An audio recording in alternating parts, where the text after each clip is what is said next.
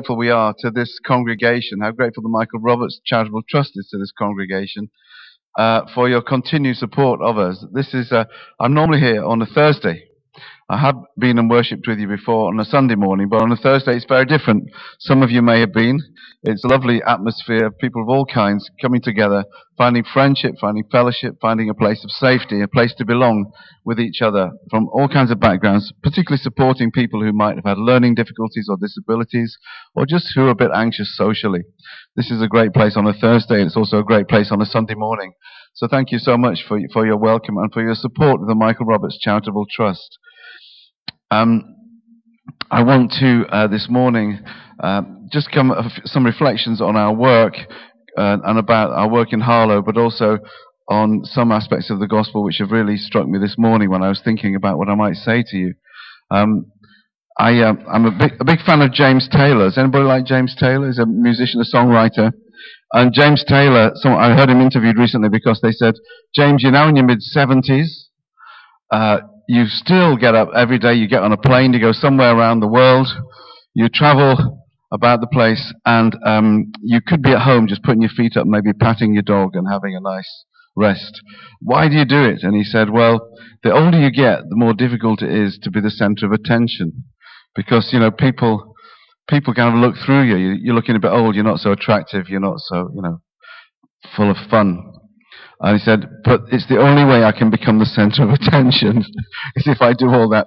And I came here a while ago and I saw my former colleague Dave, who's now your pastor, speaking, and I thought, wouldn't it be great to speak for 25 minutes and nobody interrupts? And here I am. You can interrupt if you want, but I just want to say a prayer for this, what I want to say to you, and because I don't want me to be the center of the attention. So would you pray with me that God, our good and loving God, please come and be the center of attention as I speak and share our stories of Maybury Open Door, and as we look at your gospel, our stories of Michael Roberts Charitable Trust, and as we look at your gospel here today. God bless us each one, as you may have something different for each one of us, and help me make sense of what you have to say to us. Amen. I've been in Harlow now for about 17 years, but I want to start by telling you a bit of a story about me a long time ago, which hopefully will be interesting and relevant to you. Because I grew up in Yorkshire, and my grandparents lived in the mining areas of Yorkshire, and my dad was the first person in our, as far as we can go back in our history of our family, who ever went to college. And he went to college after the war, and he became a PE teacher for about 5 years until his back went, and then he was told to teach primary instead. And he was the head teacher of a tiny school of about 40 people. We could have all, about this many people in two different classrooms. And my dad was a straightforward Church of England believing man, and he brought us into a Church of England school, and every day we had prayers in the morning, prayers at night. And I kind of grew up not questioning anything. In fact, I think I can truly say I grew up loving Jesus. The stories I heard about Jesus, I thought, this is amazing. And the teaching of Jesus we were given. And so I just thought, yeah, I'm a Christian. And then one day I was 17 and I had a girlfriend who was babysitting for a couple who led the youth fellowship in the church down the road, and she'd started going to it. And they said, do you want to come with us to a guest service at York Minster? I live near York. And there was a guy there at the time, some of you will have heard of, called David Watson, who had a gift of evangelism. And word had got out about this fellow that things were happening in York, which is not what you expect things to happen, because it's a pretty sleepy old English town. And I said, yeah, I'll go to that. And so in this, it was quite unusual because it wasn't like a normal church service I've been used to, in that there was people acting stories to do with the gospel, and then people singing, and people telling their testimonies. I'd never seen anything like it.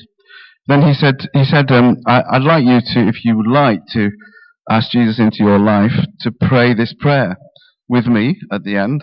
And I thought, yeah, I'm up for that. I've always liked Jesus. This is good. I've always quite liked praying. And so he prayed this prayer. He said, I want you to ask Jesus into your life. And the kind of prayer some of you might be familiar with, which is just, Lord, come into my life. I want you to be the ruler of my life. And so I just went with it. And at the end of this prayer, something arrived in my life. Something that I'd never known before. Something big and strong and sure just arrived in the middle of my kind of guts and in my heart. And I didn't really know what it was. And I turned to my girlfriend at the time and said, "Did you feel that?" And she went, "What?" And I thought, I think that's a no. Because if you did, you'd know what I was talking about. And I now know something of what that was, but I didn't at the time. I was quite joyful. I remember hitching home down the road from her house, and this guy arrived in a kind of vintage old car. I thought, oh, he picked me up. And the first thing I said to him was, "Were you at York Minster tonight?" Because I wanted to tell him about my experience. I said, I can't put this into words. And the guy got free. I picked up a real weirdo here, let me drop him off as soon as I can. But I just didn't know how to express it. And in fact, I think now, and what I wanted to say today, it's partly that I've spent the last almost like 48 years trying to come to terms with that. Because what was it? What was it that happened, and what did it want of me? Now, I think those of us who are Christians kind of have come to terms with that in some respects, because what happened to me was I then did badly in my A-levels, and I went up didn't get the university I wanted to, and I ended up in this little digs, or what do you call it? What's digs? Do you know what I mean by digs? I don't know if that's the northern word. Not a hall of residence, but just an old woman and her mentally disabled child, actually, and me and this other guy in this little house, and just 4 miles out of Dundee where I was living. And he, after a while, this guy who I thought was a bit weird and a bit sort of stiff, he said to me, I'm a Christian.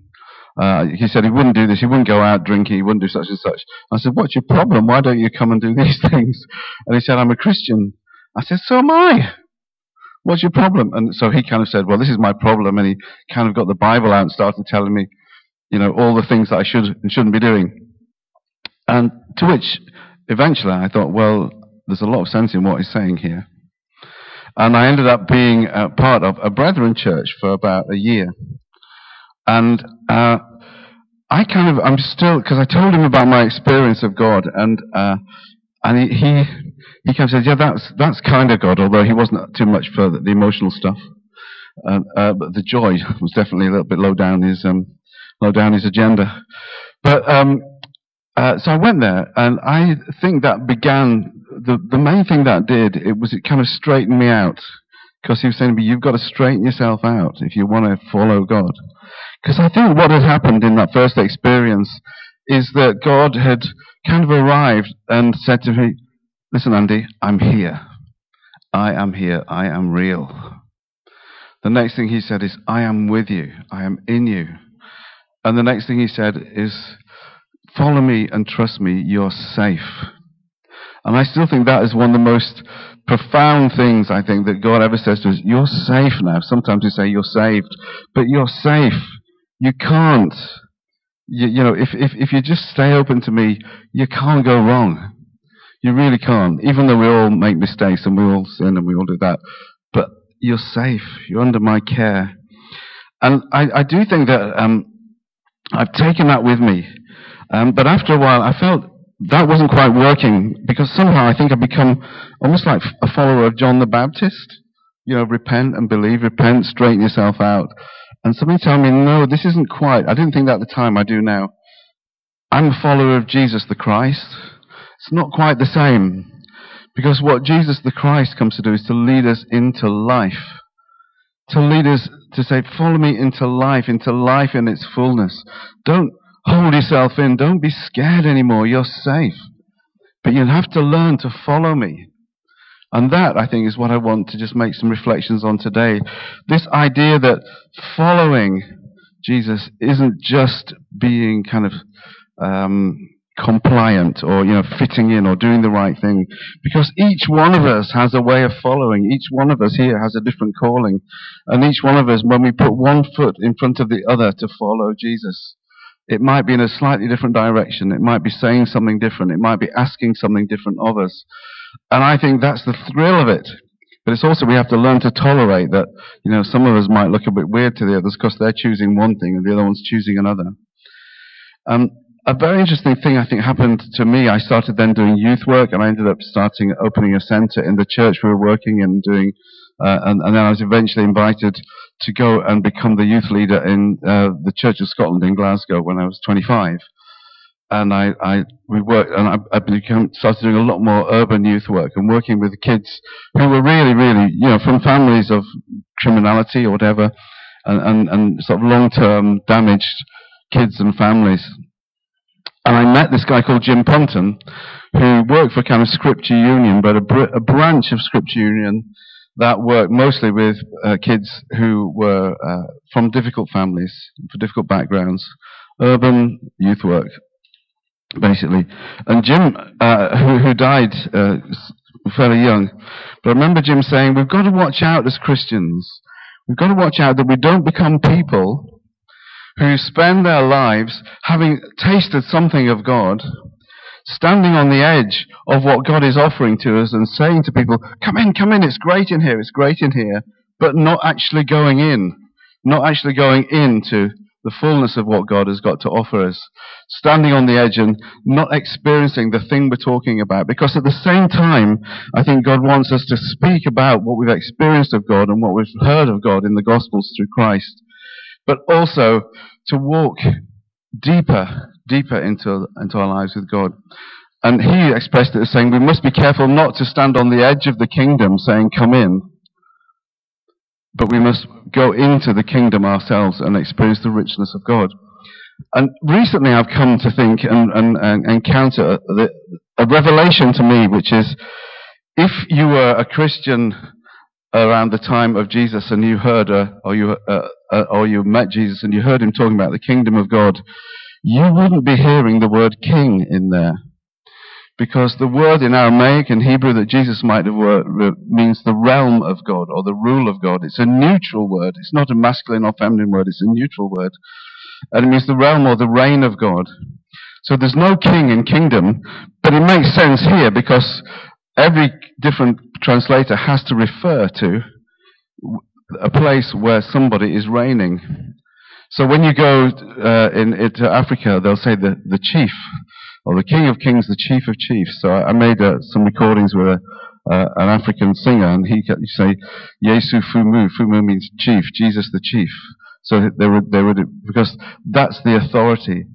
And the reign of God, or the rule of God, it's a bit like the rule of law, which means that the thing that we are looking for to be in charge, the thing that we are answering to, is God's rule and God's reign.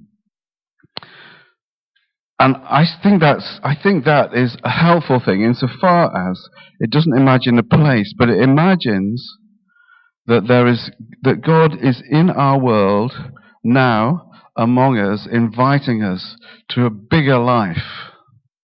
A life where God reigns and the power of God, the presence of God, can become manifest and wants to become manifest in our lives. And wants to make things happen. Manifest is making things happen. It's not just feeling, but it's creating and doing things. And my big kind of learning in life as I continue doing fairly crazy jobs and activities. And the last 10 years I was going around the world a lot in different countries and working in social action projects to create projects that will make a difference to the cultures and the societies in different countries. The thing I've really learned is that I think when we believe that God is in the world already and we are calling people out to encounter God and become part of the kingdom, that's what we're hearing in the first few Gospels of Jesus. Jesus keeps saying, the kingdom of God is like this, the kingdom of God is like that. And he goes over the top with metaphor after metaphor, like the kingdom of God is like a mustard seed, okay? The kingdom of God is like someone who finds a pearl of great price. The kingdom of God, he goes on with these many, many ways of saying, it's really hard to picture this, but God is present all over the place. And when we encounter God, there is a transformation that happens in people's lives. And it starts to become the life as God intended. Because the rule of God is breaking in. The reign of God is breaking in. And only when we orientate ourselves to God first and foremost, does the chance of the rule of God begin to break into our lives? I'd like to think about that in terms of what we do at the Michael Roberts Charitable Trust, because sometimes people don't understand how we work. We've got 4 projects in Harlow, and we've come from this church, virtually, because the founders, Gary Knott and Teresa Knott, who was here this morning, but she's gone off because she knew I was going to speak.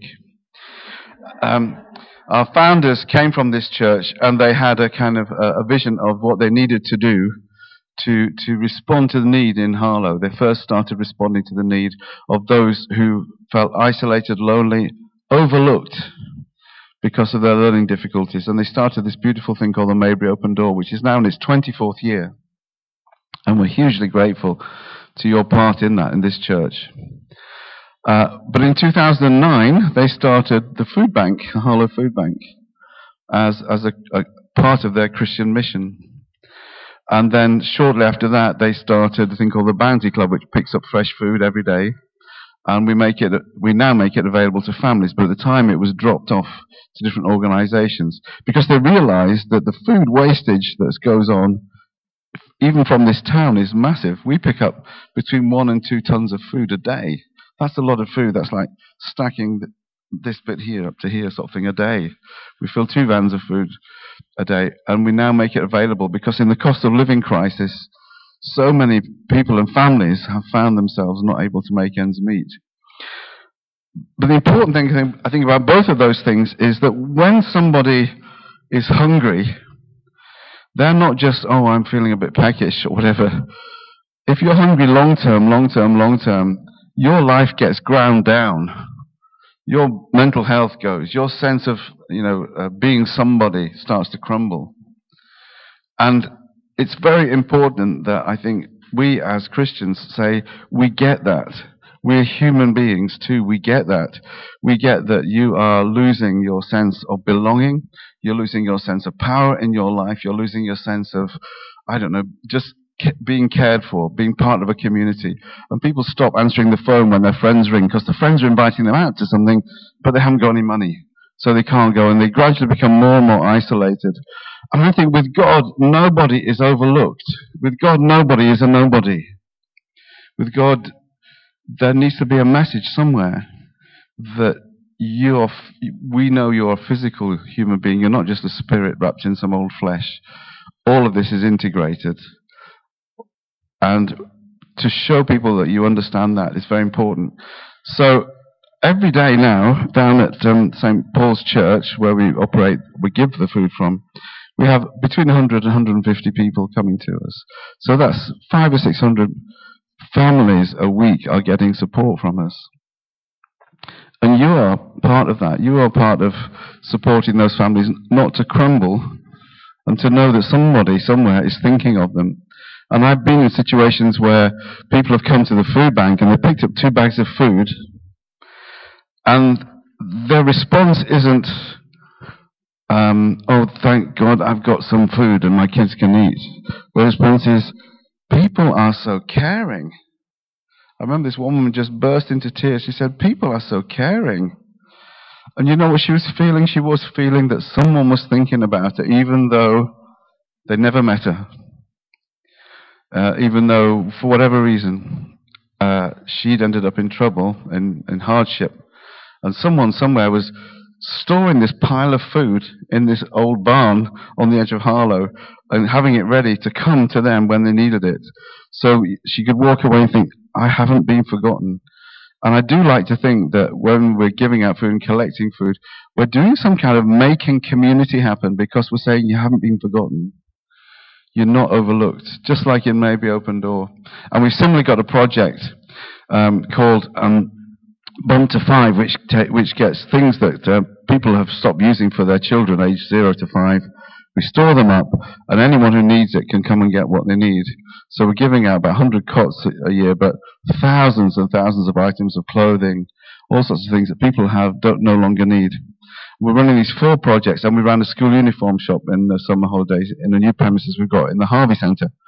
We're trying to practically show to people that there is care coming your way. And we're trying to also kind of conduct the orchestra of carers in Harlow.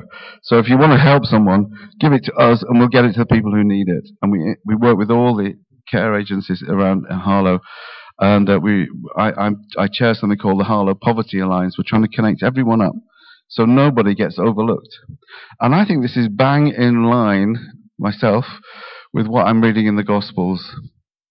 So by way of illustration, and to sort of try and connect this up, I wanted to look today with you at the miracle that Jesus performed. There's only one miracle that's in all four of the Gospels as we read them. Does anyone know which one it is? It's the feeding of the 5,000. It's the only one that every Gospel writer thought, this is so important, I need to make sure they hear about this. They're not going to believe it. Which is because it's such a great story. It's the one miracle that's recorded. And as we look at the Gospels, we are seeing from the earliest Gospel, which is probably Mark's Gospel, we're seeing the stories that were passed around and gathered together and put down in different kind of orders. And I thought, well, let's look at it from one of the earlier Gospels and then one of the later Gospels, because people had different sort of tones in the way they tell stories. In the Gospels, you'll find that many Gospels, you'll read the same story from another angle, another perspective, because it's been remembered and retold from a different perspective. But the story of the feeding of 5,000, I'm going to kind of assume you've heard this at some point. But we're going to read it from two Gospels, and I want to try and connect it to the kind of things I'm saying today about what we do, how I see it, and how you might see it, and how you are part of it, because I think everyone here is still part of a kind of ongoing miracle that relates to the feeding of the 5,000. So I think we've got two versions ready to go here. I think we've got one from Mark, is it? We can start with this one, I think, yeah. So this is the kind of earliest Gospel, and actually Mark is the earliest written Gospel, probably 30 years after the life of Jesus. So he's recording the way this story has been told and putting it down here. So it goes this. By this time it was late in the day, so he's been talking and teaching the crowds who've been coming to him, which is an amazing thing when you imagine it. There was loads of people following Jesus around when he sat down. They'd heard the buzz about him, like, in York we'd heard about this evangelist and I ended up meeting him. But in Israel, this was a big deal. Thousands of people were following this guy around. By this time it was late in the day, so his disciples came to him and said, this is a remote place. We're in the middle of nowhere, and it's already very late. Send the people away so they can go to the surrounding countryside and villages and buy themselves something to eat.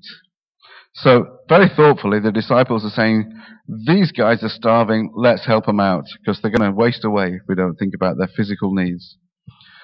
But he answered, no, you give them something to eat. And they thought, this is a bit strange. They say to him, but that would take more than half a year's wages, 5,000 people.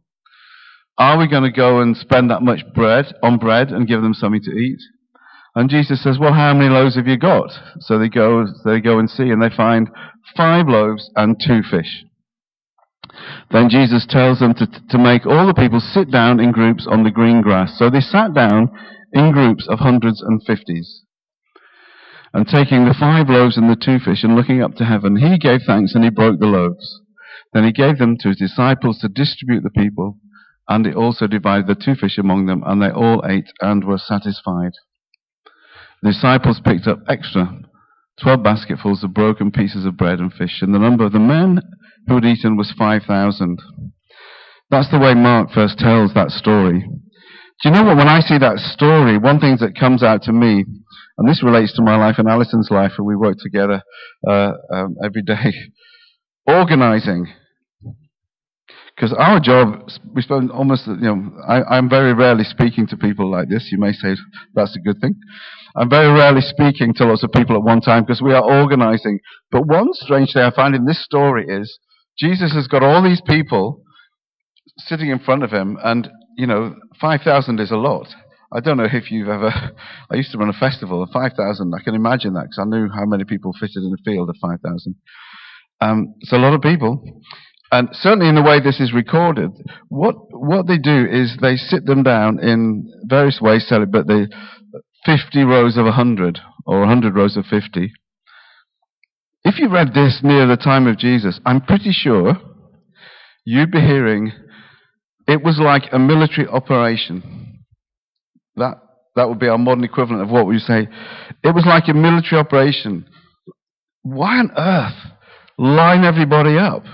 Why not just pass this food out like we did this morning with the bread and the wine? Why line everybody up? And why record the fact that you line people up in 50 rows of 100? I tell you what they thought at the time. I bet most people thought this, 50 rows of 100, so that's 50 centurions.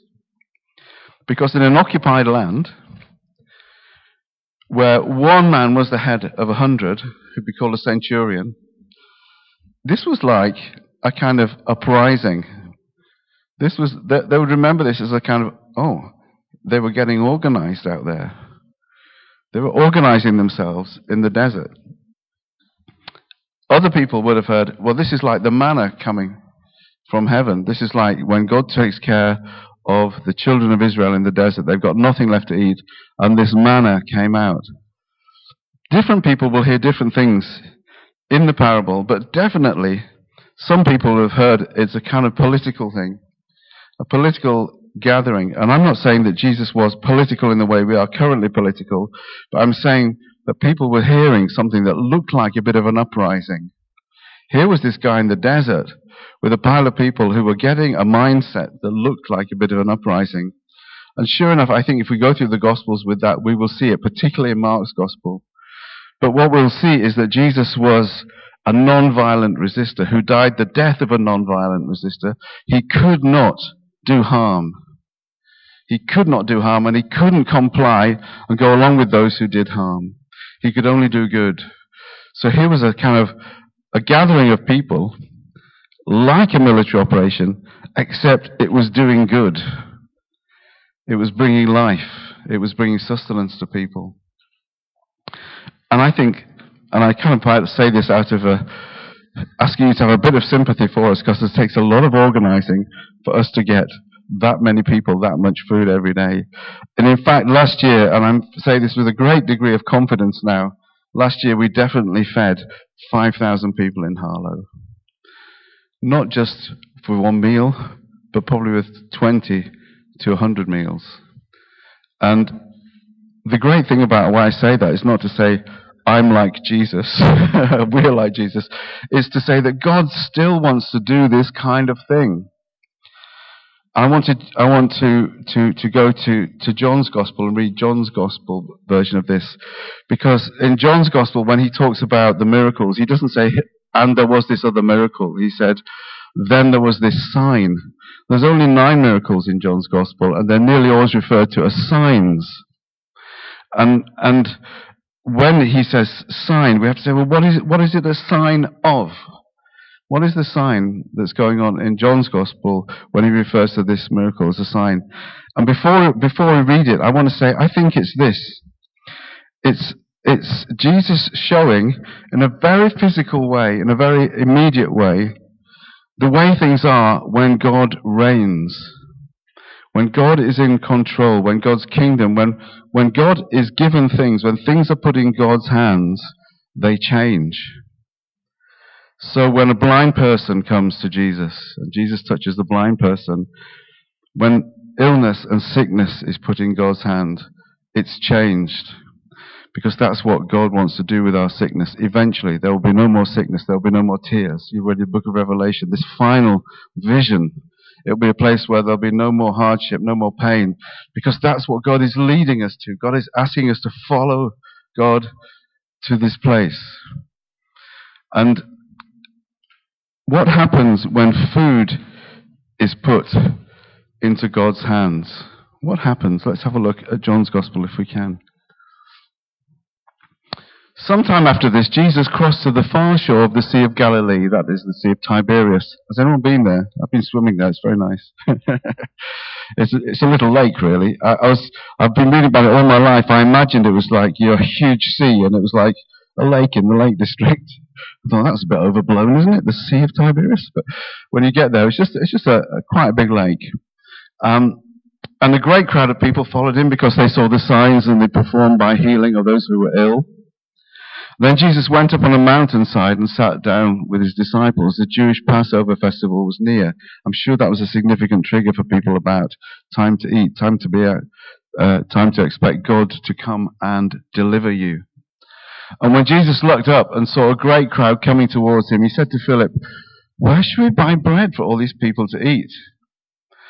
He asked this only to test him, for he'd already had in mind what he was going to do. I don't know how.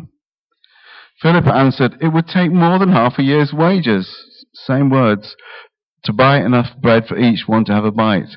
Another of the disciples said, Simon Peter's brother, spoke up and said, and this isn't in any of the other Gospels, "Here is a boy with 5 small barley loaves and 2 small fishes, but how far will they go among so many?" Jesus said, "Make the people sit down." No mention of rows of 50, no mention of hundreds, anything like that. But make them sit down.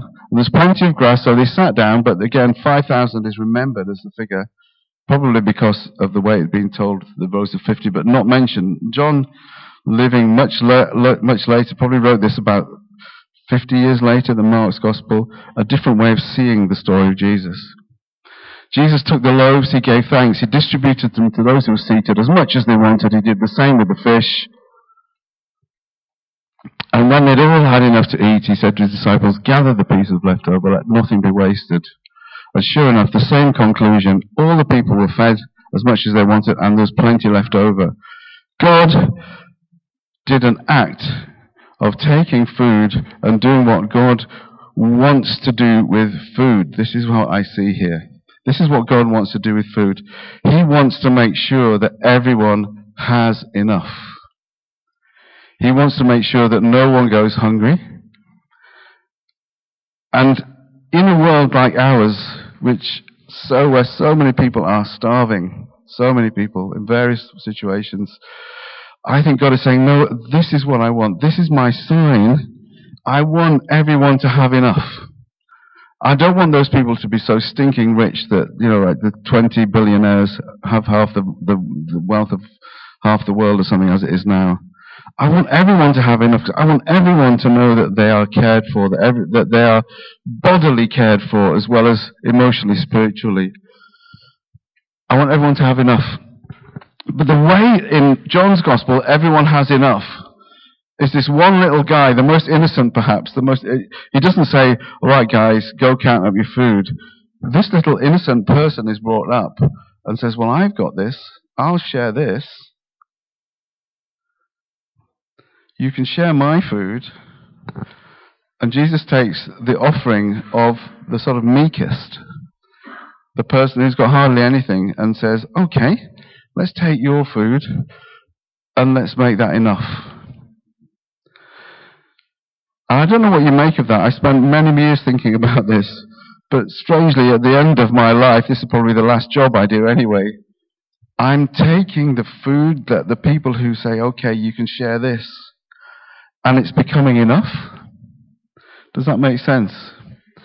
It's becoming enough because those who are willing, and certainly this is a recurrent theme of Jesus, those who are willing, who offer their little bit, end up being the yeast, or however you want to put it, end up being the thing that spreads across to others and changes the atmosphere so that other people become more like them. So when Jesus talks to his disciples, he uses many ways of saying, you are light to the world. You are yeast which makes the whole dough rise up. You are kind of like the catalyst in the world of things that make a difference.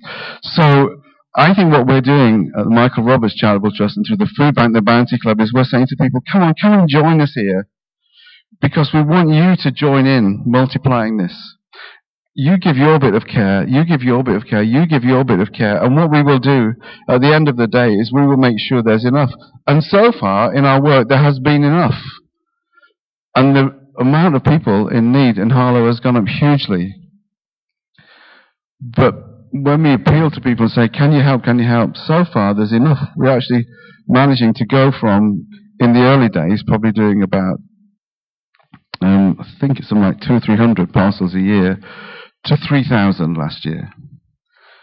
And that's kind of amazing insofar as we think God is blessing what we do, because we're just trying to put one foot in front of the other and be faithful, and to let God lead us into making something good enough happen that there is enough for everyone.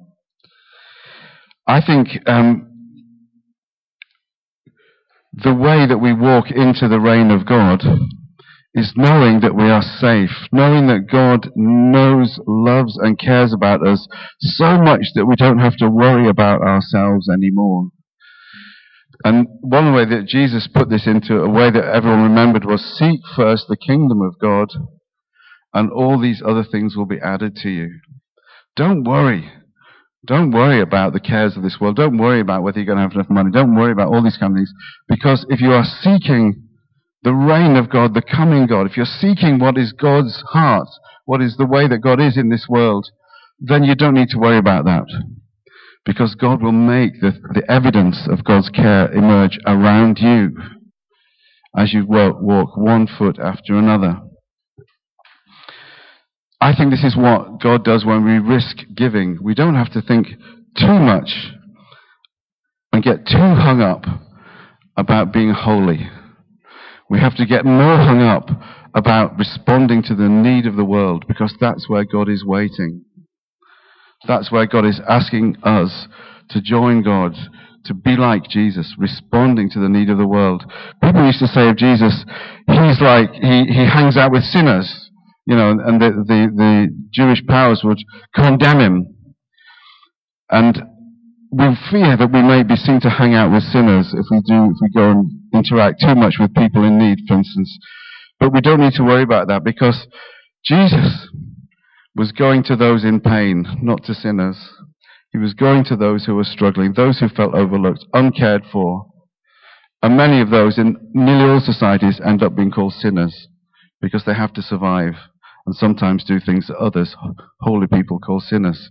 I don't think we need to worry about that. We have to start walking in the direction where we give our lives to those who are struggling, because that's where God is waiting. I'll finish with this last reading, which you will be familiar with, I think. For I was hungry, and you gave me food. I was thirsty, and you gave me drink. I was a stranger, and you welcomed me in. This is Jesus, one of his kind of parables, but describing the fact that people were overlooking, people were looking for God's judgment on their lives. And he was explaining, how would you know that God has favored your life, basically? I was hungry, you gave me food. I was thirsty, you gave me drink. I was a stranger, and you welcomed me in. I was naked, and you clothed me. I was sick, and you visited me. I was in prison, and you came to me. And Jesus ends by saying, this is why God has recognized us and invited us to join with him. Truly I say to you, as you did it to one of the least of my brothers here, you did it to me. God invites us to be confident in walking forward, in caring for those who are overlooked, because I believe that's where God is waiting. Not only waiting to be recognized, but that is the thing that changes us inside. It changes us when we reach out to others. We reach out to them, yes, with our words and tell them the gospel, but also with our actions and with these symbols and signs of love and care. So I hope, I'm not a great speaker, but I hope that is me trying to give you some sense of this is what we are trying to do, and this is what you have been part of. For 25 years, this church has been part of. It's been sharing tangible expressions of the love of God. And I think in keeping with the way that we see Jesus in the gospel, showing signs of God's kingdom or God's reign, that each one of us will have a part to play in. So thank you for listening to me, and thank you for being part of this endeavour, which is the Michael Roberts Charitable Trust. Will you just say a prayer with me to finish?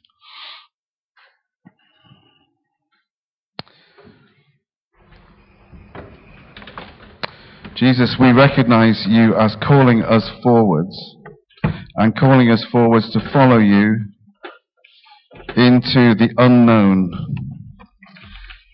That you have something ready for each one of us if we want to risk our lives to you.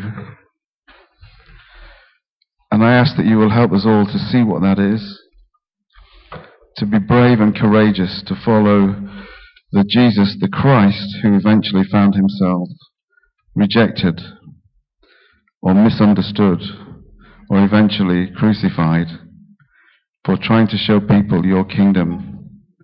We want to tell you that we're ready for that, but we'll need you so much. We need your help so much. So by your Spirit, lead us on. Amen. Amen.